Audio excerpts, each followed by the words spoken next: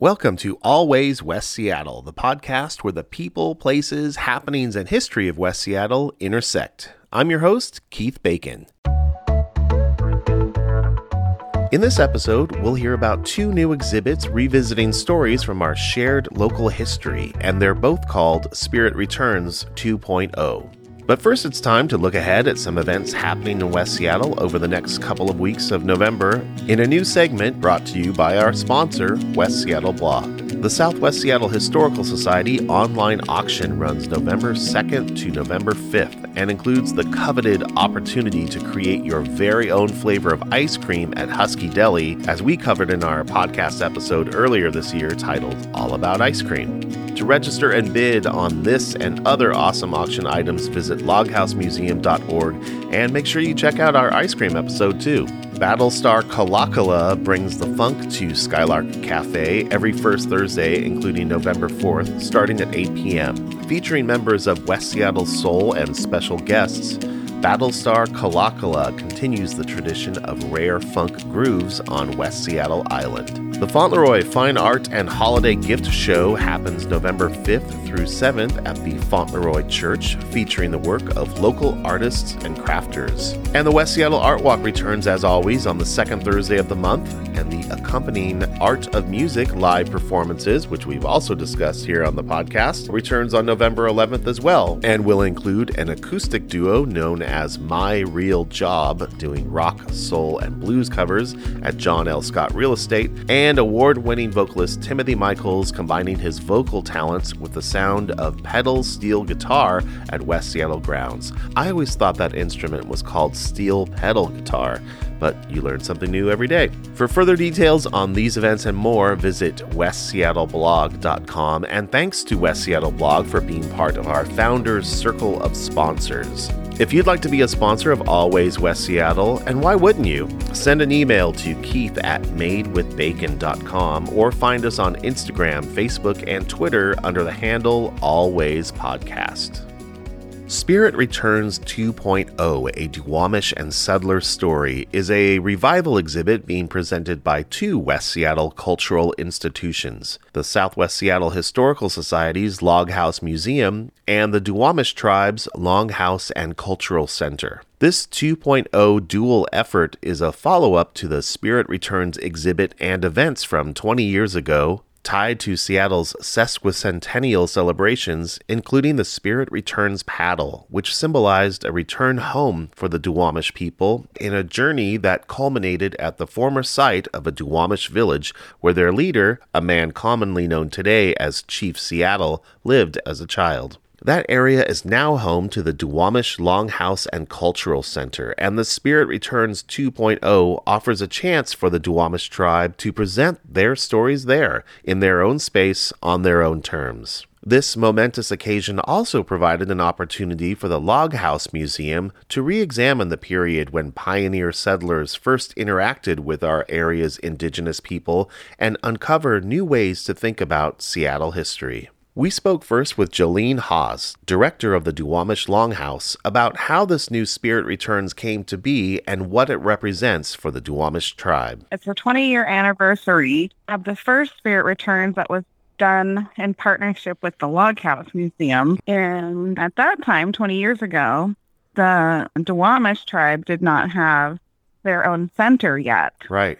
The museum really opened up and had their pioneer in Duwamish story, and we supported it, and we came and helped them open it, and was really also not only talking about West Seattle and Seattle history for the first settlers and pioneers, but the relationship between them and the Duwamish, and that there was a relationship there with Chief Seattle and his people, and that relationship continues on, and that the Duwamish are still here. The first one was very successful, and it was very uplifting. So that was the spirit of that first exhibit. And so 20 years later, we are celebrating it again with a refresh, and to celebrate that we can now have this and tell our own story in our own space 20 years later. Let's talk about the Spirit Returns aspect of this. What does that mean to you?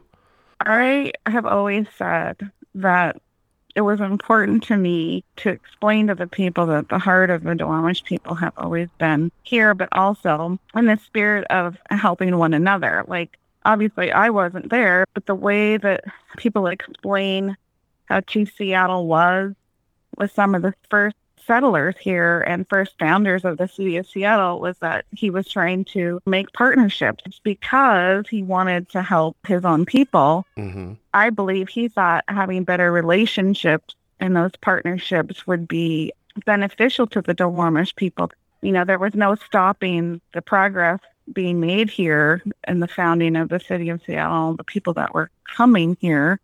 People always ask us what our point of view is and how we look at how we are part of community, what we say to ourselves and to our partners here, and being in community is really just, you know, how do we work together in a good and positive way? And I believe that comes from the heart of our chief, and it benefits us to try to find those partnerships and work in collaboration and not be negative and not try to be adversarial. Mm. And our doors are always open. Our hands are always open. And so I think that's where the spirit of our people comes from. I believe there's so many stories that the pioneers tell, and I don't know if they're true or not. I want to believe that they're true because what they're saying about our people and helping the first settlers and pioneers here, teach them how to survive here in this climate and show them all the resources that were here and how they lived abundantly. That is, I believe, at the heart and the spirit of our people. And when we say spirit return, I wouldn't say that it went away. What we're saying is we want you to remember the spirit and the heart of our people. So this is now a two-part exhibit, part at the Duwamish Longhouse and part at the Log House Museum run by the Southwest Seattle Historical Society.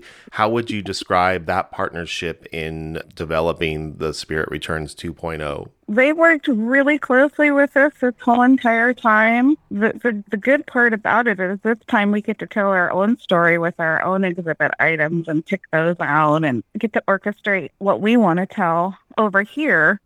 And I think when we were talking, when I told them the same thing about what I think Spirit Returns means to us, we really wanted to stay within that theme of partnerships and collaboration. And they didn't really want to go back to a pioneer story of the first pioneers, but more about relationships. Right. And I think the strongest documented relationship Chief Seattle had was to Doc Maynard. Mm-hmm. And so they wanted to really highlight his letters and some of the dialogue and narrative that was saved in the historical record about what he had seen and observed in his relationship to the people. That's our connection. Mm-hmm. And they let us do our thing, and we support what they're doing.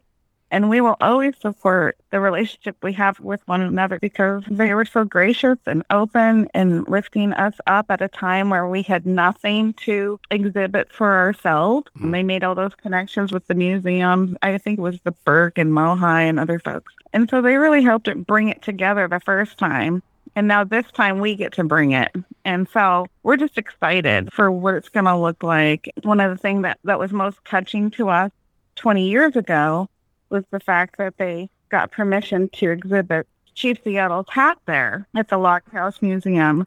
And this year, we are now in possession of that hat. And that great. hat has come home to the Duwamish. Has anything been particularly surprising to you in your research or the things that you've collected? What is surprising to me is people don't even realize that they don't have to take their objects, things that they've collected that are very special, they found, that they know are Seattle history, to the Burke Museum, that they can just give it. If they own it, they can give it to us. And a lot of people do. So they found some really great things. They have basket collections and Puget Salish things that they maybe have collected. They've been handed down in different families and they just don't know what to do with them now. And they're giving them to us. So that's really special. Yeah. So we've obtained a lot of objects that we wouldn't have ordinarily been able to have. Are you finding yourself in this surprising situation? It's a give back. Yeah, give back situation. And having to manage all this stuff, right? It is a big undertaking. And we have done our homework and we have put the work into advancing some of our systems here and our collection storage and our data collection systems. And we work with the UW Department of Museology and had some interns here. So we've gotten lots of help too from the Snoqualmie tribe and the way that they manage their collections. And yeah, it's a big deal. It's growing. It's causing us to really take this collection housing part of what we do here very seriously. We only have a very small space, so it's been a challenge, right? But it's a good challenge to have, and it's a good problem to have. But that's been cool. And this might be the start of a lot more of this kind of thing for you. Yeah, and I really just think it's the spirit's providence that this is actually happening, because I got to tell you, the sad history for this tribe is that some of the artifacts that we were housing here in our first collection were taken away from us. And that was directly tied to our federal status. And I just don't think that that's fair and that's good. And so I feel like in a twist of fate, it seems like the doors were open and people just started bringing some of their collection items here. I think it's really cool. Yeah. How would you say this exhibit reflects the overall mission of the Duwamish Longhouse? Our mission is to promote the cultural, economic, educational, and political survival of the Duwamish tribe.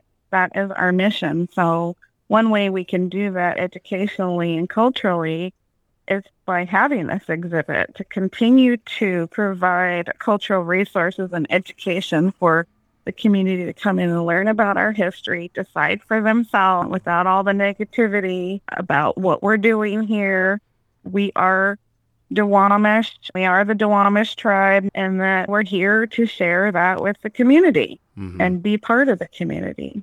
So that directly falls within our mission. I think it's fascinating to both revisit these stories and this shared history and to finally see the Duwamish side of it be told by Duwamish people. I think that's really exciting. Yeah, thank you. I'm excited too. We also spoke with Loghouse Museum curator Maggie Case about the new perspectives of Spirit Returns 2.0 being presented in the current exhibit. How different is the 2.0 exhibit compared to what was presented previously?